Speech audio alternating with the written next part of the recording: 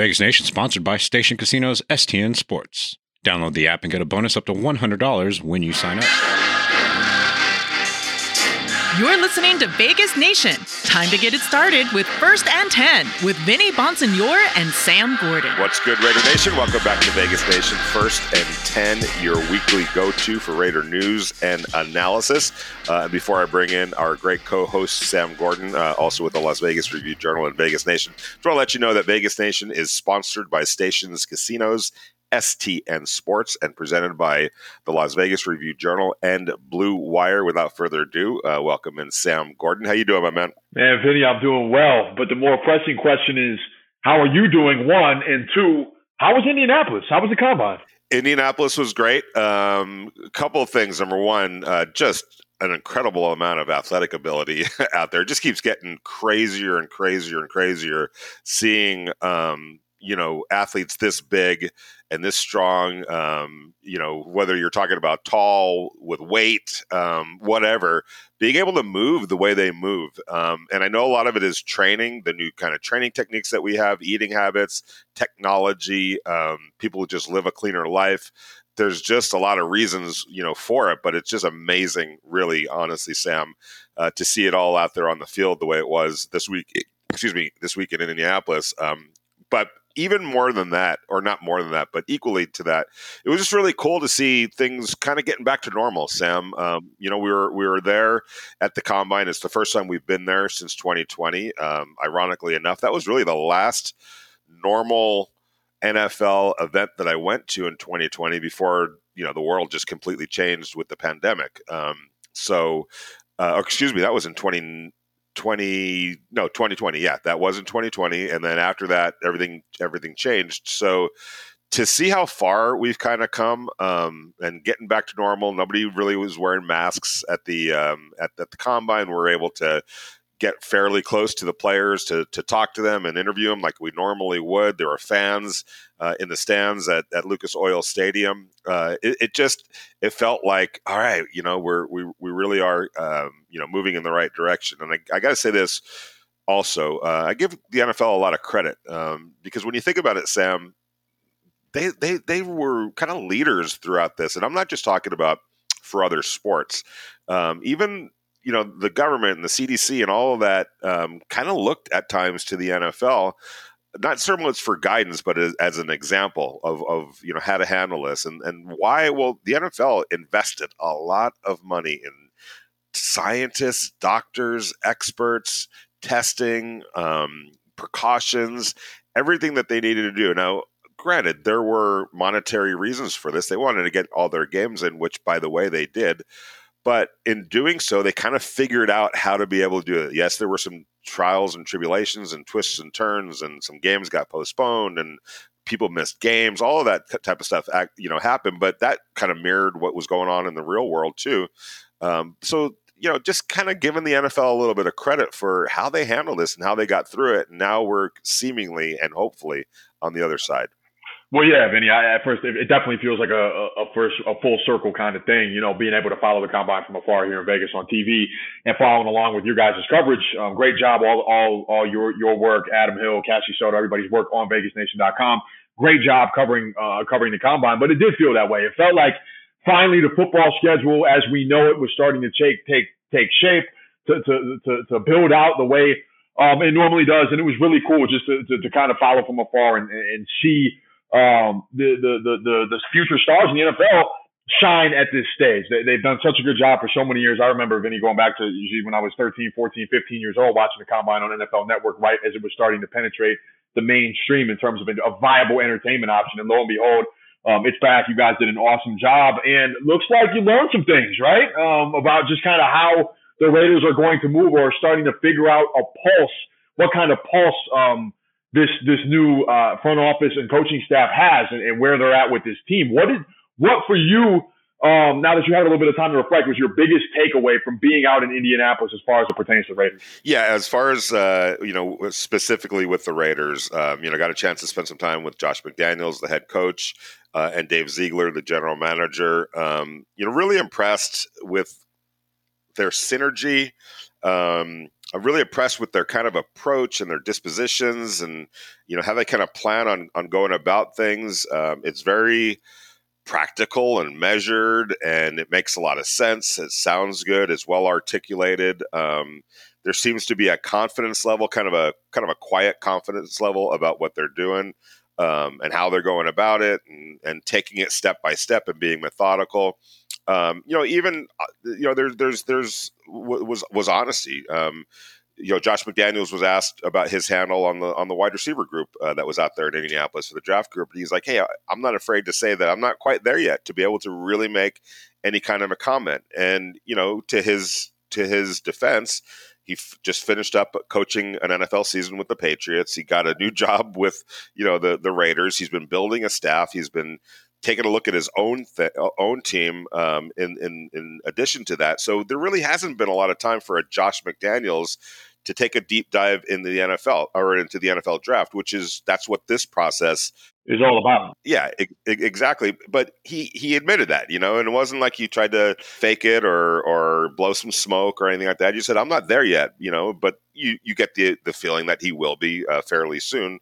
And it all kind of started last week. So I liked kind of the disposition and how they approach things. What about you? Yeah, I'm with you. That's just kind of the general sense, I think, since the tandem has gotten to Las Vegas, is that it was going, they were going to take their time. They were going to do their due diligence in building out a coaching staff.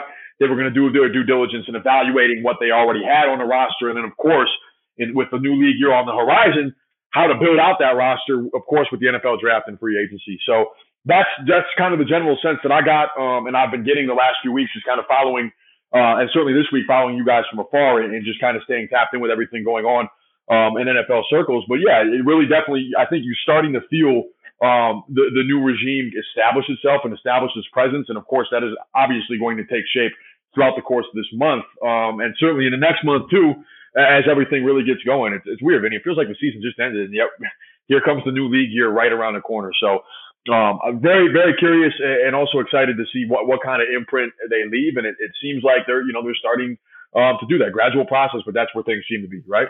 Yeah, absolutely. And, free agency literally starts next week. So that tells you kind of where we are right now and how quickly things kind of come about and jump on us. A couple of things to get to. Number one, two names that were very prominent in Indianapolis were Max Crosby and Derek Carr. Sure. And, there's been some reports that, the Raiders and Crosby have opened up talks. It seems like it's going, fairly well. Not a big surprise there. I think there's mutual interest on both sides to get something done. But I got to say this, you see these sometimes, whether I report it or another reporter reports it, and especially as it pertains to this subject, there's like this, it must mean that they care more about Max Crosby than Derek Carr and blah, blah, blah. Of course, they're going to take care of him first before everybody just relax and just chill on that. There's no real kind of set way that teams go about, checking off the boxes. It sort of happens organically is how it works. And it's not an indictment on one because they're taking care of another when it comes to this level.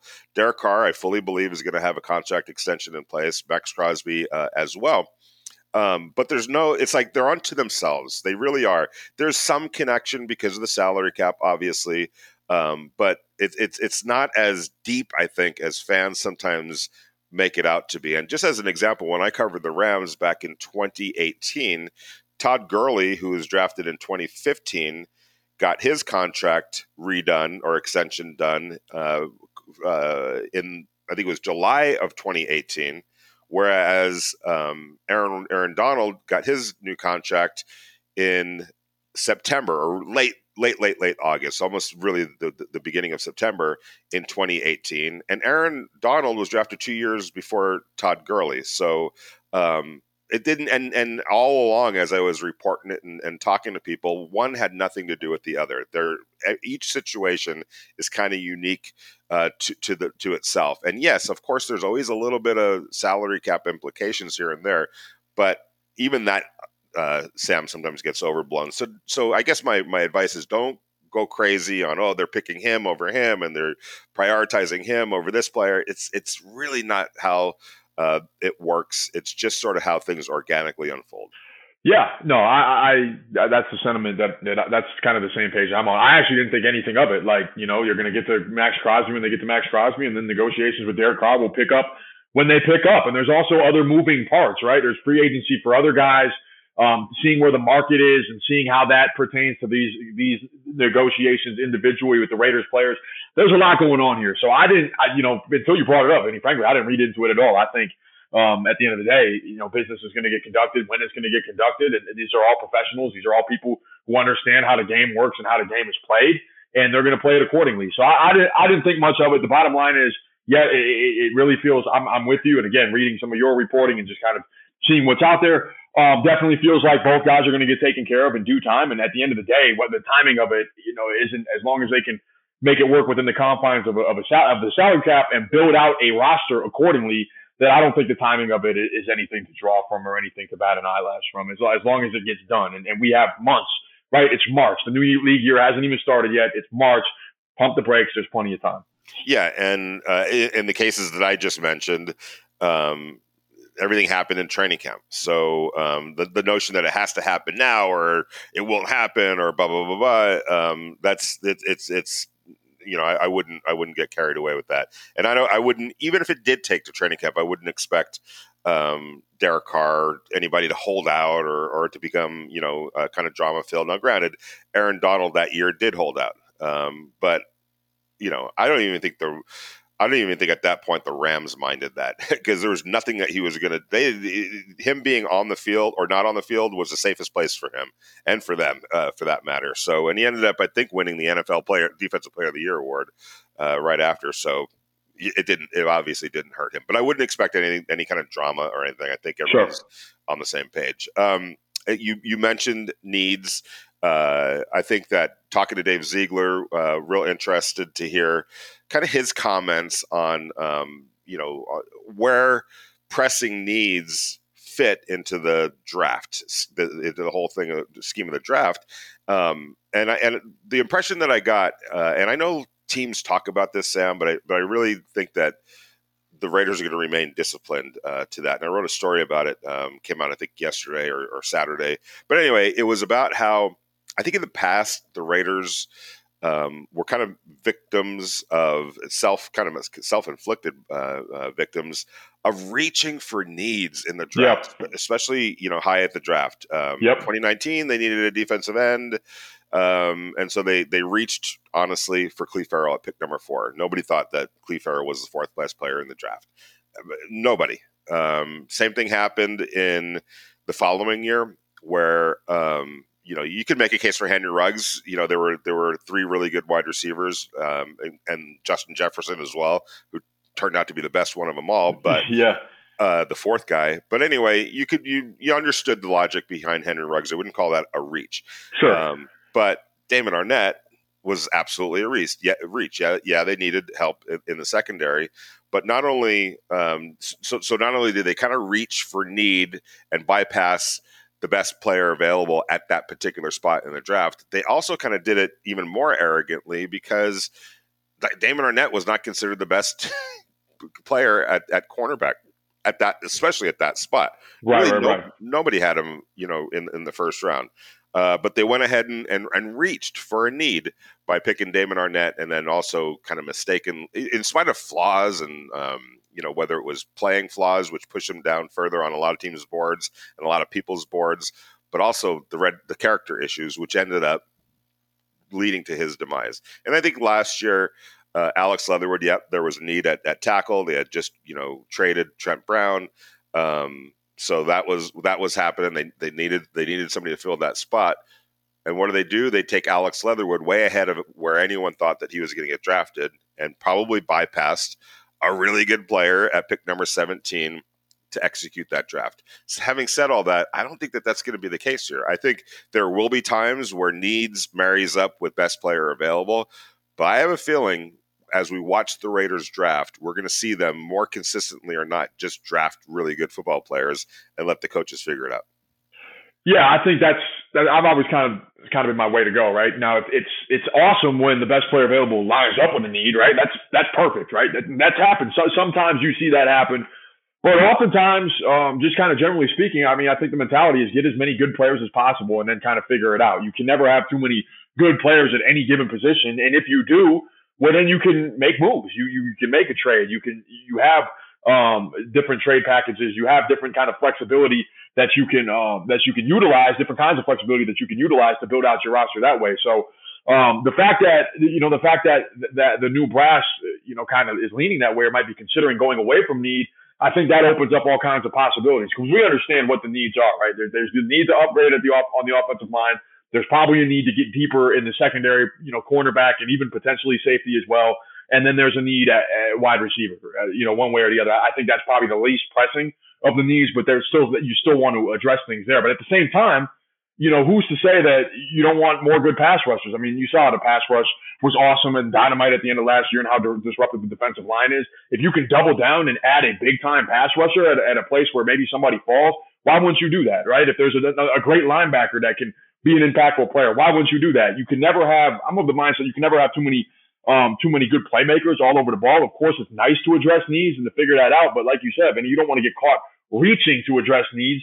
Especially when you can fill those needs maybe with value later in the draft or with undrafted free agency, or you find value in regular free agency or on the waiver wire. There's always ways that teams during the course of the year can tinker and address their respective needs, but having high-end talent all over the field as much as that is possible, it feels to me like the logical goal of what any team wants to assemble. Would you look at that? Damn, I look good. What's up, everybody? It's me, Stephen Money. It's football season, and I want you to know that you can bet on me, the STN Sports app. So sign up today and get started with me, the local favorite.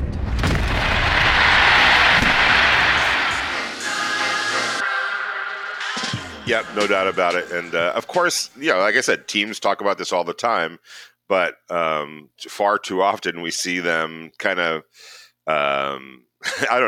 go against the grain a little bit. And I always wonder this, Sam. When people talk about, we're building our board and we're going to stick to our board, but don't you think that when you're building your board, your team needs somehow, some way, whether it's consciously or subconsciously, you kind of build a board, maybe sometimes based on your need? I don't know. What do you think? Yeah, I'm sure that does happen. Like you said, probably kind of a subconscious thing. You assess your team and where your team is at, and then you evaluate the draft through those particular glasses. I think it's kind of inherent to that position, and it's of course a luxury when your team is stacked all over the place and there's not necessarily any pressing need where you can do that. But I can't imagine that need doesn't kind of factor in unless you're really set with where your roster is and how many teams right now, Vinny. Right? Yet you have some teams that might be set up for some sustainable runs. But even in the NFL, as we know, it's year to year. It's a year-to-year league. Teams that are in the Super Bowl might miss the playoffs next season. Teams that miss the playoffs, you can turn it around and win the division or be in the mix for the division championship the next year, the deep playoff run. So kind of with that in mind, I do think need is often kind of incorporated when teams go through the evaluation process. And I think when you take a look at the draft, generally speaking, I don't have, we'd have to probably comb through this. Maybe this is a subject for another pod or another story. Where teams tend to go and how they kind of tend to prefer need. I would guess that that's generally the case, but it's not always the case. It doesn't always have to be the case. And there's great players at every position in every single draft. So depending on how things shake out, who's available on the board, maybe there's a trade scenario that emerges. Those things always can emerge at the 11th hour, and then you can add value and still address a need or get a high-end player a few picks later. We're going to have to find out. But I think at the point where the new regime is at, where this team is coming, being that it was 10-7 last season, a playoff caliber team that took the Cincinnati Bengals down to the wire with all these liabilities, right? No real run game to speak of, struggles in pass protection, struggles in the back end, et cetera, et cetera. Now I think being that that's already the foundation, add the high end talent where you can address needs. It doesn't necessarily have to be in the draft. That can be in free agency too. And you pivot and move accordingly. Yep, you sure do. And one good thing for the Raiders, some of their needs also happen to be at positions that there appears to be some really good depth in the draft. And one particular position is offensive tackle. There were some really intriguing prospects, obviously out there in Indianapolis, and some of them, the Raiders will have no access to at the top of the draft. There's some, excellent Charles Cross, I think, comes off the board. Ikem Ikwano from North Carolina State, I think he's off the board. Evan Neal, I think he would be off the board. I think guys that start falling potentially into their wheelhouse. Really impressed with Trevor Penning from Northern Iowa. Just a great athlete. You can see the basketball in his background. I believe he'll be there at number 22. Bernard Rayman or Rayman from Central Michigan, I think is going to be there. Darian Kennard from Kentucky, I think is there. But of those guys, if they were to go tackle in the first round, which guys right there kind of pique your interest the most? Yeah, that's a great question. If they do go tackle in the first round, I like the kid from Northern Iowa, like you said, Vinny. I thought what he showed, I mean, you can only show so much playing at the FCS level. To come out and to test out the way he did and seeing some of those videos and the way he's able to move, you've seen that the Raiders have, I mean, look how big Colton Miller is. He's 6'8", and he's been an absolute, force on that left side of the offensive line, especially this past season. You see the natural development that happens when you play in the NFL, and he developed into one of the better left tackles in the NFL. To be able to bookend him with somebody that's 6'7" like that can move that way, I think it gives you a ton of upside. And we've seen offensive linemen at lower levels, have success and be able to pick things up relatively quickly. So for me, he's somebody that jumps out where if he's still on the board at that point, or maybe if you can even trade back and add a little bit of value and still feel like you can get him, that he'd be the way to go. But there's, I mean, like you said, there's guys all over the place. I mean, it does feel like there's depth in the offensive line at the draft. It feels like there's real size at the draft. The kid from Minnesota, 6'9", 380, you know what I'm saying, and can move. There's shot. There's like to go back to your point at the top. Position like football players are evolving. The game is getting more athletic. It's getting faster. It's getting more vertical, and that's not just on the perimeter. That's in the trenches as well. So seeing how some of these big guys were able to move and how explosive they were was really impressive. And the kid from Northern Iowa, Trevor, like you said, Trevor Penning, he's one that definitely jumped out to me, seeing the way he was able to perform. Daniel Fa'alele is who we're talking about for the University of Minnesota, and that dude is a big human being. Great kid too, by the way. Great personality. So from Australia and of Samoan and Tongan ethnicity. So, he's just was a great kid, had a great personality. And I think his best football is ahead of him. I think he would be more of a second round pick. But that would not be a bad direction to go in. And that's, I guess, one of my points is that there's real depth at both spots. And when we go to the wide receivers, you could pretty much, Drake London's not going to be there from USC. Garrett Wilson, I think, played his way into, probably a top 15 pick. I would say it gets a little bit murky after there, not in terms of talent, but in terms of where do some of these guys land. And, when you factor in, Sam, the quarterbacks, I know it's not a great quarterback draft, but there's enough good quarterbacks where somebody's going to take a swing up there at the top of the draft in the top 10, top 15. And that means, and I would imagine that there's probably three guys that are gonna go in terms of the quarterbacks up there in that range, which means three other players are going to fall a little bit further down in the draft. Three good players are going to fall down a little bit in the draft. So that's where you start getting into the Chris Olave from Ohio State, who just looked really good, really fast, obviously. Watch the tape. He's a great prospect. I really like Treylon Burks from Arkansas. I know he's not the speedster. There's some route running that needs to get cleaned up a little bit. But this is a big man at 6'3", 225 pounds. Yep.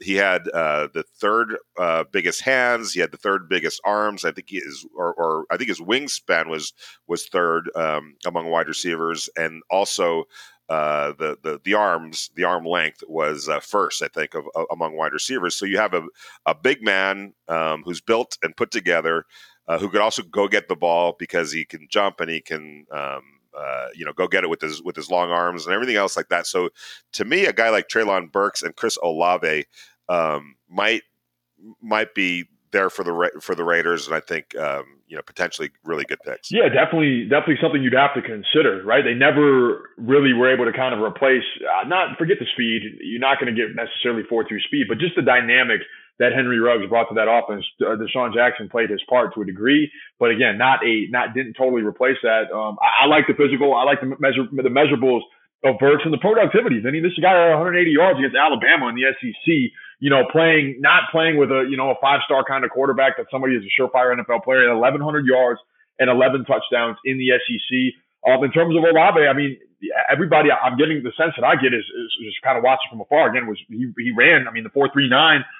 That's legit speed. 4.4 speed is good enough. Is more than good enough to get deep and get down the field in the NFL. And like how productive he was over the course of his tenure at Ohio State as well. So receiver, I don't think would be a bad option by any means if you can add a player that you can feel like can upgrade this offense. Again, we'll see how maybe the free agency market shakes out. There's some good receivers there, but adding a young receiver that's a little bit more affordable at this stage that you can mold and develop and shape the way you want to, that's already developed, definitely wouldn't be a bad option. And like you said, those guys that you mentioned have both present viable options and are talented players that could definitely make impacts on day one. A little bit of breaking news. It says the Oakland Raiders, is obviously the Las Vegas Raiders, are expected to hire Mitch Singler as an offensive quality control coach.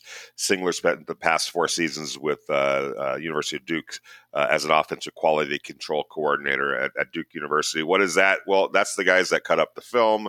That's the guys that laminate the play call sheet. They do everything basically, and they're invaluable. And my guy Sean McVay started out as an offensive quality control coach. I want to say that Kyle Shanahan started off as an offensive quality control coach. They're so important to staffs, even though there's not any like one designated thing that they do. They do a whole lot of things. But when you're talking about young coaches, it's a great spot to be able to really learn and really get a grasp of football, especially on the offensive side of the ball.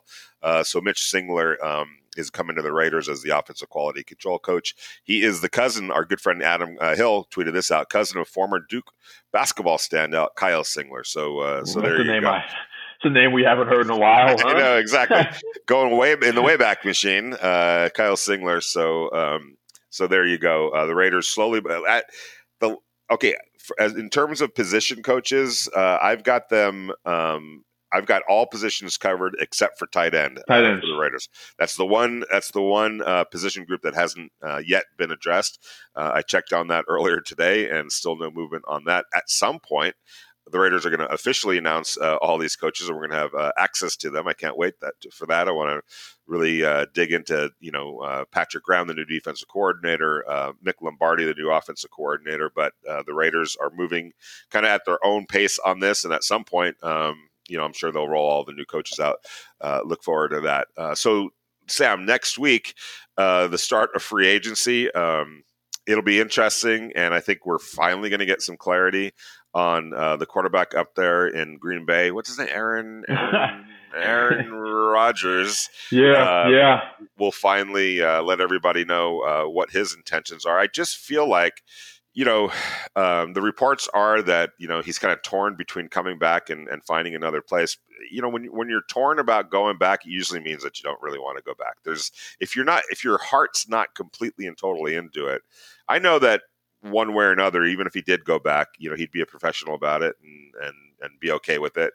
But it just feels like he wants to leave, Sam. Well, that would definitely change the trajectory of the NFL and change kind of everything. It feels to me, Vinny, for the last year, certainly starting at last year's draft, but especially the last couple of weeks since the NFL season's ended, that's kind of been the cloud hanging over the league, or the first domino to topple that will really start this whole thing. So, we've heard the destination spots thrown around, right? Denver, Pittsburgh's in the market for a quarterback. Cleveland, if they could upgrade over Baker Mayfield. Washington needs a quarterback. Carolina, you highly doubt that he would go to a team that he doesn't feel from a roster standpoint will be ready to win. The Denver thing is interesting to me because of some of their personnel that they have. And of course, the hire that they just made, hiring Nathaniel Hackett as former offensive coordinator in Green Bay to be the head coach in Denver. So of course that kind of feels like, an interesting dynamic. But if you're Aaron Rodgers, you'd be leaving a division, Vinny, where you're playing with Jared Goff, Kirk Cousins, and Justin Fields, and entering a division where you'd be dealing with Patrick Mahomes, Justin Herbert, and Derek Carr. So it would be definitely, if he comes to Denver, and again, who knows what he's going to do, we're going to find out, but that would be the situation. It's been division title after division title up there in Green Bay, and the grass isn't always greener. But he's going to do what he wants, and anywhere he goes. I mean, we saw the season he had last year, even though the playoff game was definitely subpar. You would expect that team would be an instant contender type, and that would kind of begin some of the reshuffling that I expect we'll see at the quarterback position throughout the NFL. Absolutely. By the way, other breaking news just came down. NFL Commissioner Roger Goodell today suspended Calvin Ridley of the Atlanta Falcons indefinitely through at least the conclusion of the 22 season for betting on NFL games during the 2021 season. The activity took place during a 5-day period in late November 2021 when Ridley was not with the team and was away from the club's facility on the non-football illness list. So, wow. Calvin Ridley, who, good player, and he's going to lose a year at least for betting on games. There's nothing more fundamental to the NFL's success and to the reputation of everyone associated with our league than upholding the integrity of the game. This is the responsibility of each player, coach, owner, game official, anyone else employed in the league. Your actions put the integrity of the game at risk, threaten to damage public confidence in professional football, and potentially undermine the reputations of your fellow players throughout the NFL. That was what the commissioner's letter to Calvin Ridley explained. I know that there's a lot of people who have mixed feelings on this, but here's the thing: betting on games in your own league, and regardless of what teams are involved, here's what it could imply, Sam.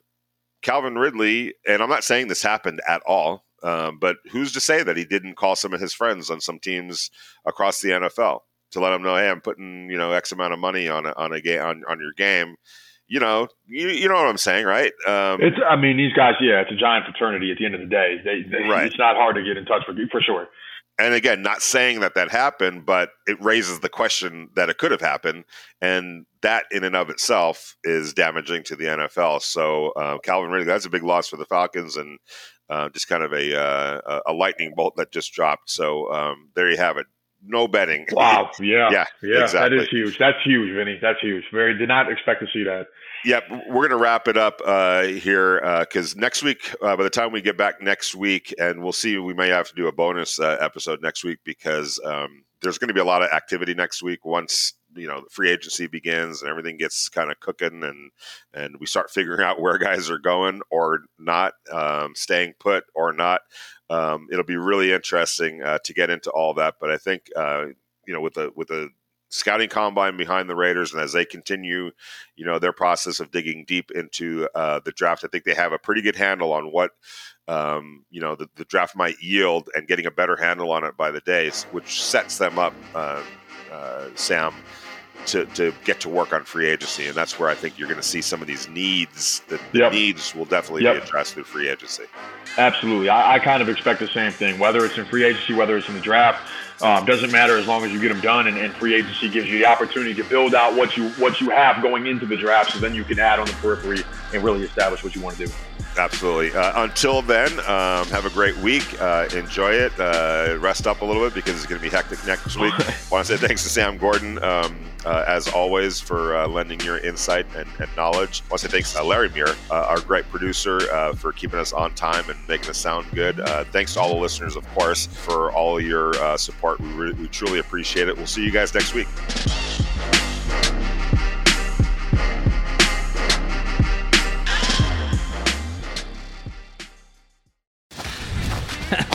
Would you look at that?